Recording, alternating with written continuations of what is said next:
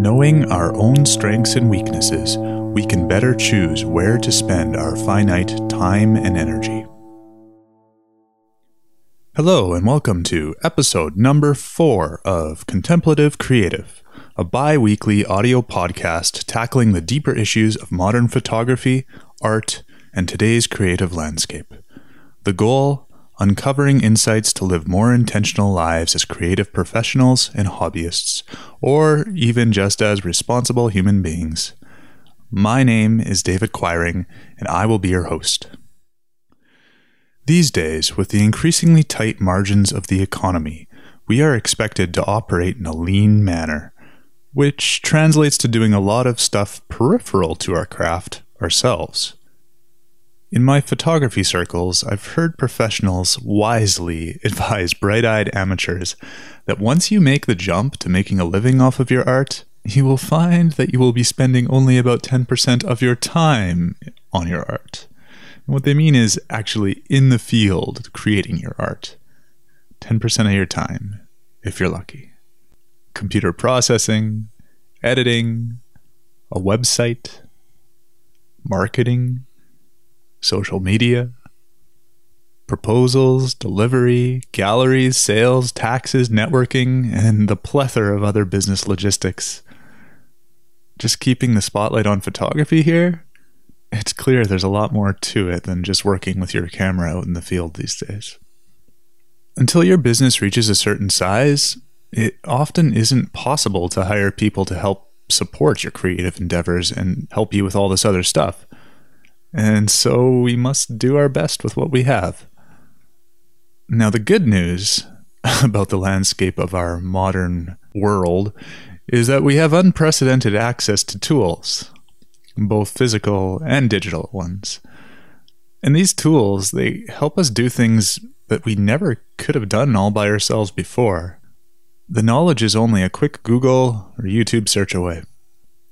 With this accessibility, it is tempting to insist on doing everything oneself. There are some caveats to this, though, and just because we can do everything ourselves does not necessarily mean that we should do everything ourselves. When considering the wider economics of your business, you need to look at all of your finite resources, not just the money side of things. The first of which I'd like to mention is energy. As unlikely as it is, even if you are uniquely talented across the whole gamut of things you need to get done, you also need to be mindful of the biological cost when switching between different tasks. Our brains aren't wired for multitasking. This is something that's backed up by modern neuroscience, but if you watch carefully, you can see it in yourself too. There's a large energetic cost when we flip the mental switch that shifts us from working in one mindset to another mindset. More so than continuing to work on a single task, at least. Our brains use energy in a lot more than you think. I'm constantly surprised when, after a long day working on the computer, I step back and find myself as hungry as if I had been hiking in the mountains all day. It's pretty clear that your brain is a muscle, and just like your calves, it requires energy, which is also finite, and therefore we should be careful how we use it.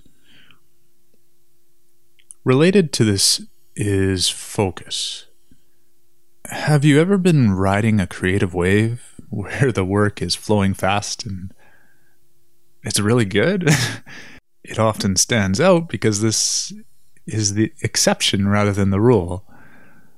But when you're up there, maybe something like an email comes in. It catches your eye and steers your mind in a different direction. And the next thing you know, you're no longer on top of that wave.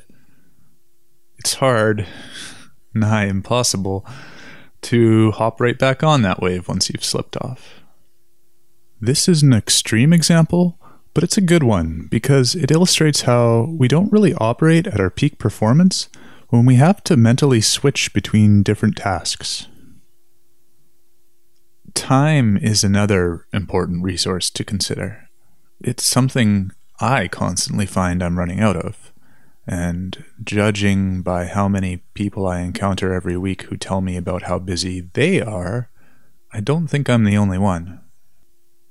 We all have a finite amount of time. A lifetime, you might say. It is up to us to choose how we fill that time. And I would argue that it is more effective to fill that time with things more suited to our talents than to run out of time while struggling forward with things more in line with our weaknesses. Given the same amount of time, we are more efficient and productive at the former. Which brings me to the final point I wanted to make. The other thing to consider when asking whether you should do something yourself or considering enlisting help is what will be the quality difference between the two different decisions. We all have certain strengths, and if we're really honest with ourselves, we all have certain weaknesses. Knowing and acknowledging these, well, it makes decisions such as, should I learn how to do these illustrations myself? Quite clear. When I asked myself this very question in developing the website for Contemplative Creative, I answered with, I'm going to hire an illustrator so I can design this website the exact way I've envisioned it. Knowing that, with my lack of drawing talents, no amount of effort on my part would get the illustrations to how I envisioned them. The subtext to this knowing was that a decade ago I made a different decision when faced with a similar question. My photography business at the time was just beginning, and I needed a logo. I needed business cards. So I spent some time in Photoshop and designed my own logo. At the time, I thought it was pretty good. Years later, though, I had a professional graphic designer create a new logo for my photography business. And suddenly that old DIY logo looked, well, DIY. Not very good at all. I was a poor university student at the time, so I don't regret having done that in the first place, but I also don't regret having it done properly afterward. So what I'm trying to get at is, I think we should be honest with ourselves. This can be hard. In this case, admitting that someone else can do something better than you isn't failure, though. All it is admitting that your time and energy would be better spent doing something else. And by enlisting help, you can reclaim some time and energy for those tasks. The thing is, we are all different, and some of your strengths will be another's weakness. Finding a partner who is your counterpoint is a wonderful thing. And whatever it is that you create will be better for it. So I would encourage you to seek out relationships with people who you help with your strengths, and in turn, they can help you with your weaknesses. Partner, barter, hire, however the relationship forms, do what fits with where you are and where you aim to go. Wherever you're at, know yourself and know when to ask for help.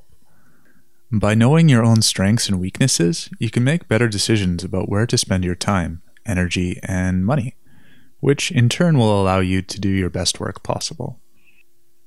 So, with all that said, I think that this is the perfect segue to announce that I've brought in some extra assistance to help run some social media over here at Contemplative Creative. We have set up an Instagram account under the handle @ContemplativeCreative. Here we are going to post hand-drawn-esque images akin to those already used in our brand design, but with inspirational quotes etched over them. The quotes will come from both the podcast itself, either within it or at the intro or outro, and we'll also be highlighting inspirational people and things they've said, things that we think should be on more people's radar. On Facebook, we've also set up a page named Contemplative Creative. Over there, we will push out more link-based content, as well as facilitate behind-the-scenes discussions on topics as we prepare for podcast episodes. Think of it as a pre-podcast brainstorm where you can have a chance to have your voice heard. The next episode is going to be about knowledge versus wisdom. On Facebook, we will be posting the question to you. What is the difference between knowledge and wisdom? And finally, there's the already growing Twitter following that we've been building from the start. The handle for that one is @CCreativeCom, which I realize doesn't exactly roll off the tongue, but it's all that was available and also under the 15-character limit there. Once you connect with it, I don't think you'll even notice it. Links to all these social media hubs can be found on the sidebar of our website over at www.contemplativecreative.com. If you're active on any of these networks, I invite you to follow along and be part of the Contemplative Creative community with us.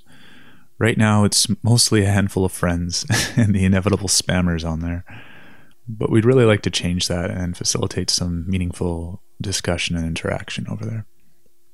Once again, I would like to thank the folks over at IdeaSpark for supporting Contemplative Creative. All of the app's proceeds for the summer will go towards supporting this. What is IdeaSpark, you ask? Well, simply put, it's a tool that fits in your pocket, on your phone that is, and it's there to help you get out of creative ruts by suggesting new ideas. You can select context and themes to focus its idea generation on things like light characteristics, emotions, texture, color, and lots more to create quirky little phrases. And from there, you can run with these sparks to create something incredible and entirely your own. So if you're feeling uninspired and are not sure where to start, or you're doing a daily art project and running a bit low on ideas, or maybe you're trying a new art form altogether and simply need some lighthearted ideas to experiment with, maybe this app has a place in your life. It runs for $1.99 or so, depending on the country which you call home. And like I said, for the next while, your purchase over there will support this podcast. It costs less than a cup of coffee, supports you in your art, and also supports the creative discussion over here. That's a pretty great win-win situation all around, I think. So check it out on our support page over at www.contemplativecreative.com, or you can search for it on the iTunes iOS store. IdeaSpark, stimulate your creativity. I encourage you to head over there and invest in yourself by investing in us. Thanks again to IdeaSpark for supporting Contemplative Creative. And with that, we've reached the end of episode number 4. If you have any questions, comments, or suggestions, please don't hesitate to get in touch via the contact form on our website. Again, that's over at www.contemplativecreative.com, or hop on to one of our fresh new social media accounts linked on the website and introduce yourself. I'd love to hear from you. Please subscribe in iTunes or wherever you get your podcasts, and continue to join me every other Tuesday in taking a philosophical deep dive into the life creative. Over the past 2 weeks, I'm happy to share that we've been seeing considerable growth in subscription numbers. Thanks.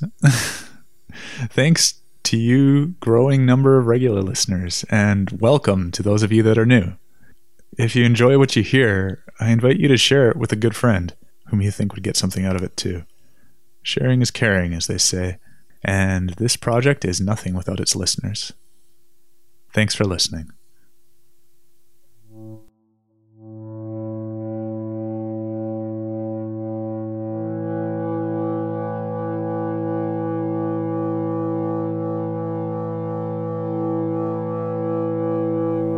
Knowing our own strengths and weaknesses, we can better choose where to spend our finite time and energy.